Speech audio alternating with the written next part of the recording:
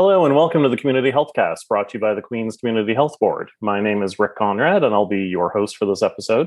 As always, I'm joined by our coordinator and the woman who brings pizzazz to the podcast, Elizabeth Bailey. Hi, Elizabeth.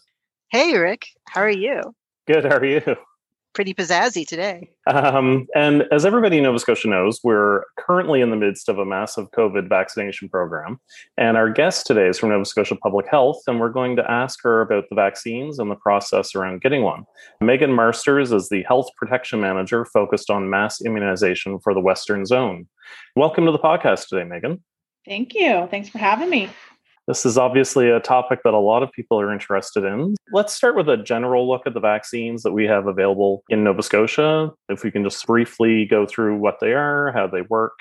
Sure. So in Nova Scotia, we have 3 vaccines currently approved for use. What we have right now is Moderna is one of the vaccines, and all 3 of the vaccines are a 2-dose vaccine. So Moderna is being used right now in long-term care facilities for residents and designated caregivers. So that vaccine is distributed by Department of Health and Wellness and Public Health. And we work with the long-term care facilities to help support that vaccine rollout for that particular population. Moderna is somewhere around the 94% effective rate. Another one that we have is Pfizer. So Pfizer is the vaccine being used for healthcare worker clinics and long-term care facility staff that attend those healthcare worker clinics. It's also being used for community clinics, which is focused on priority populations based on age. It's being used for First Nation community clinics. We're also starting to see rollout at pharmacy-based clinics for the Pfizer as well. And the Pfizer is, I think it's around 91% effective. And then the third vaccine that's been getting a lot of media attention lately is the AstraZeneca. So that is being offered by physicians in some of the clinics that they're holding in their offices, and recognizing that there's been a release statements around the safety of use under 55. So sticking within the 55 and up for that population base. So when can people expect to get their first shot? It's obviously being rolled out on a regular basis, but what can you tell us about when people can expect to get the first one and then when they can expect to be fully vaccinated? So the Nova Scotia Immunization Plan is working. They've developed a great plan to ensure that everybody who wants a vaccine will have it by the end of June. I can tell you at the ground level, we receive vaccine each week and we get it into arms as soon as we can. We're working really hard at the ground to ensure, and not just at the community clinics, all the efforts with pharmacists and physicians and other healthcare providers, the collaborative effort between long-term care and all those other healthcare providers and community clinics is really getting us to that end goal, which is by the end of June. And is the end of June, is that for at least a first shot? Right. And then we start all over again. And can you book an appointment anywhere in the province? Yeah, you can. You can book online or by calling a phone number, and you can book anywhere you're willing to travel within the province. However, we do recommend that you book closest to your home if you can. And we've been hearing some frustrations about appointment availability on the South Shore. Obviously, we're focused on the South Shore because that's where our health board is. Can you speak to this and how it might be addressed as the rollout continues? You know, I look at the frustrations and I can definitely relate to those frustrations, but I'm also always impressed by the uptake of the vaccine and the value that South Shore communities are wanting to do their part to be vaccinated. So I appreciate that they want to keep themselves and their families and their communities safe and want to play their part. Each week, we're allocated doses by population, and we ensure that there are always appointments for the number of doses we receive. As we receive more in the coming months, we will continue to keep an eye on the data and ensure that the vaccine is going to the right communities based on populations and age. If someone is having difficulty getting an appointment, as the age range goes lower, they can still book an appointment. Is that right? Absolutely. The door never closes for anyone to access the vaccine. So even though we continue to make progress by opening up based on age, the opportunity is always there for everybody to receive the vaccine. You know, we would never close that door for them. And you had mentioned community clinics. Is it possible to describe how those work? So when I say community clinics, I am talking about larger clinics being held and hosted by public health.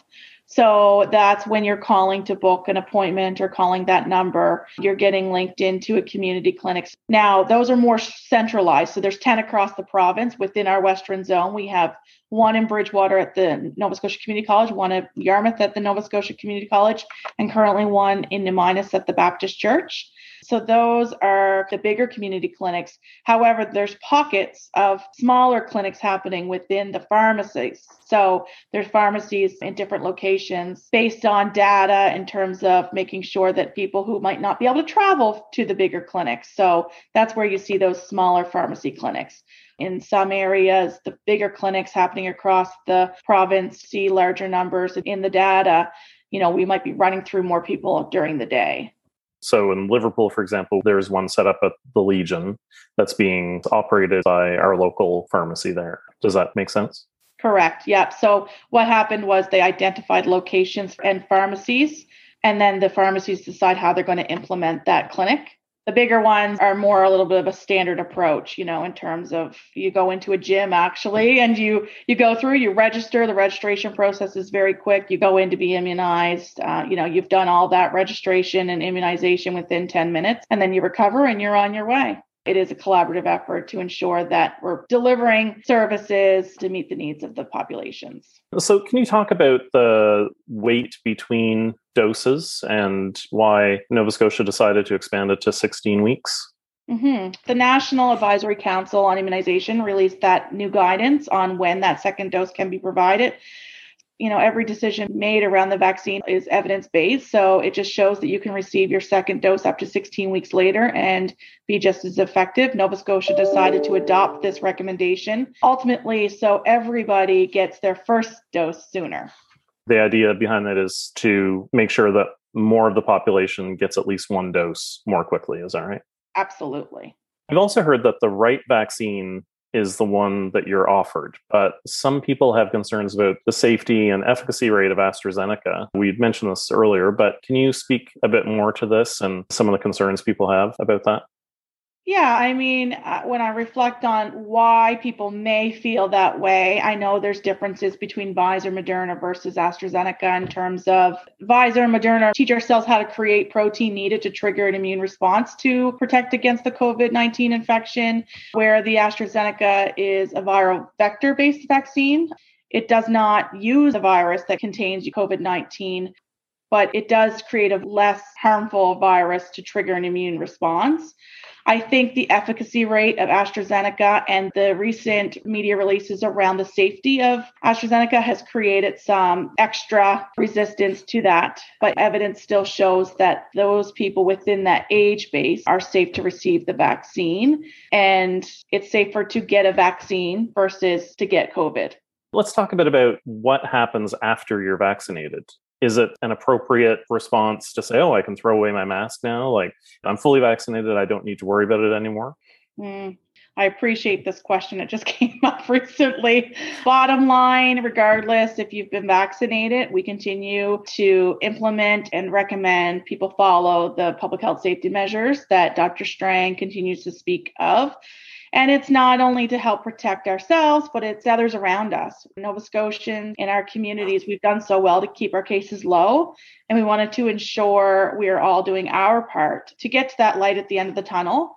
So the better we do with that, the quicker we get to that end goal. And I think that we've just come a long way and we wouldn't want to jeopardize people's health and safety and well-being.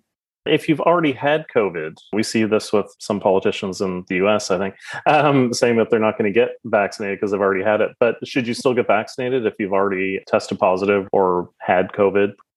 Absolutely. Yeah. Mm-hmm. There's no need to go further into that. Yes, you want to get vaccinated regardless if you've tested positive.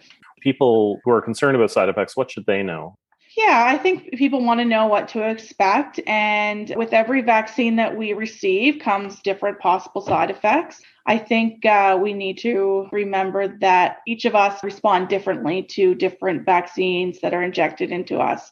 Expected side effects typically show in some people following their second dose rather than their first dose. Like I said, everyone's immune system reacts differently. The response is differently, but some side effects that are common are headache, fever, flu-like symptoms. However, we know that when you're experiencing those side effects, it's just telling us that the vaccine is giving that boost to our immune system and it's doing its job ultimately. I will say that we do provide an aftercare sheet that addresses some of those concerns and questions and gives a lot of information so people have that information to make the decision that works best for them. We have a robust process for reporting adverse events following immunization, and that process is well lined out for people that are receiving the vaccine. And is there anyone who should not get the vaccine? Yeah, I think that's a good question. And that is part of the process is, if you do have medical conditions and concerns, we ask that you would talk to your healthcare providers.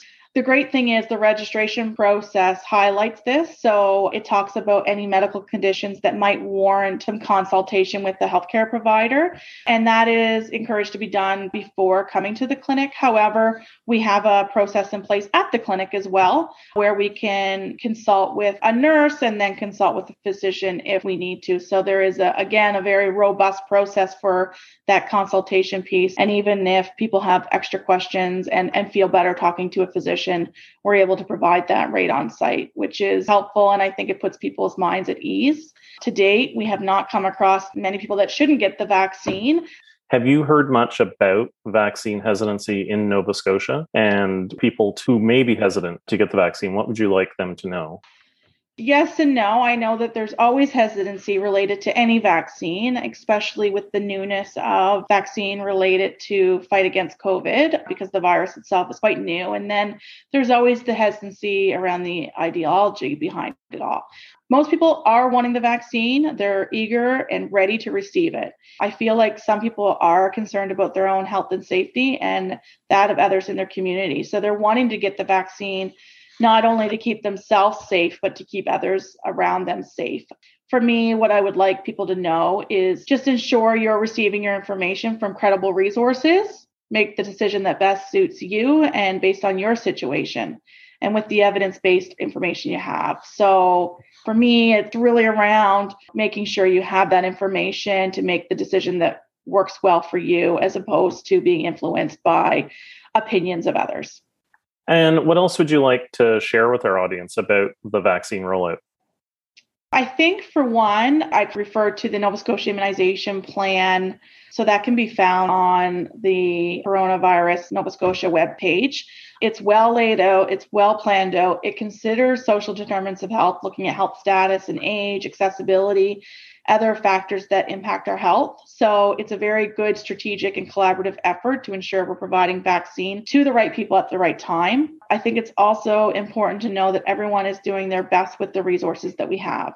So individuals are doing their best, families, communities, government. We're all doing our best with what we have, and we're all playing a part to get us where we want to be and to be patient with each other and the process itself. We're in good hands. There's a lot of people at a lot of different tables researching the vaccines, whether it's efficacy, safety, storage, handling, monitoring. There's a lot of people studying the coronavirus itself. And I think that we need to understand that we're in good hands in terms of research, and we've always used an evidence-based approach. The vaccine is safe. Research shows it's safe. There's been studies worldwide to continue to support that and decisions made by our government. However, we know that the virus itself can lead to death. We definitely know that. So we want to ensure that people are receiving access to vaccine if they'd like to have it. I just want to say thank you so much to Megan. I know you guys are really busy. Working in the position I work in, I know a lot of people in public health, and I know how hard you guys are working to make sure that that rollout comes out safely and effectively so that everybody can get what they need. So thank you. Absolutely. No problem. I did write a very short reflection piece. 1 year ago, we settled into the unknown. Our public health team across Nova Scotia started to disperse to different COVID response efforts, adapting to virtual care, building the relationships with team members they've never met, and embarking on a journey never to be forgotten. Nova Scotia Strong represents the community strength and resiliency, allowing us to come together to mitigate the risks of COVID-19 while maintaining a quality of life that we value, appreciate, and honor. Every week, we heard from our leadership to stay the blazes home and to stay strong, and that we did. Now, it's time to get out for the next step, to get out and to action our immunization efforts across the province. And to no surprise, Nova Scotians are stepping up. 2 weeks ago, we kicked off our final COVID-19 vaccination site in the Western Zone. In 2 months, we've successfully stood up healthcare worker clinics and community clinics in the Annapolis Valley, South Shore, and Tri-County areas. With the recruitment efforts of Nova Scotia Health, we have built immunization teams that are working towards a common goal and what most people describe as the beginning of the end. I want to acknowledge that the efforts of many do not go unnoticed and continue to be appreciated. And I want to get loud about a few things that make my heart happy and continue to make me proud. Public health staff have faced many challenges over the past year, adapting to new work, shifting to new schedules, utilizing skills and abilities to their full capacity, getting innovative, and traveling on a path that offers a little bit of light at the end of the tunnel. The leadership at all levels of public health has been motivating and reassuring. We continue to learn and grow, taking on an analytical and evidence-based approach while remembering that we are all human. We have connected with others across the province that we've never connected with before. Partnerships have been strengthened while new ones are being built. Public health staff working in the clinics have left their work behind while others are holding down the fort for when they return. Staff who work diligently with timely case management and contact tracing, mobilizing efforts to meet the needs of communities, ensuring our staff have training and resources to ensure quality and safe patient-related care. While a majority of our resources have gone to COVID response, we continue to have public health practitioners who are supporting the community partnerships, working to support families at an individual, family, and community level in aspects of health promotion and protection, equity related to the early years, communicable disease, and broader public policy. These staff are putting their heart and souls in securing a sense of normalcy for when the rest of us return home. Above all that, our immunization team continue to blow me away. Their leadership in the eye of the public is admirable and can't be unseen. Working together in a supportive and caring way, welcoming new staff, stepping up to new challenges, and ultimately making a difference. I am proud to say that our staff continue to demonstrate an understanding of community and barriers that individuals face while using a patient-centered approach. Our staff are smiling, they care, they are proud, they are tired, and they are oh so strong. I want to thank all those who continue to come together to help make the light a bit brighter. Today, I want to add a special shout out to our public health team in Nova Scotia. Excellent. Well, thank you very much, Megan, for joining us today on the Community Health Cast and answering quite a lot of questions about vaccines and the vaccine rollout in Nova Scotia. Thanks for having me. It was great spending some time with you guys and getting back to those root conversations I miss having. Thanks, Megan. It was great talking. For more information on today's topic, including links to documents and other sources of information, please visit our Facebook page, Queen's Community Health Board, or call me, Elizabeth Bailey, at 902-350-0478. Thanks for listening, and tune in next time to the Community Health Cast.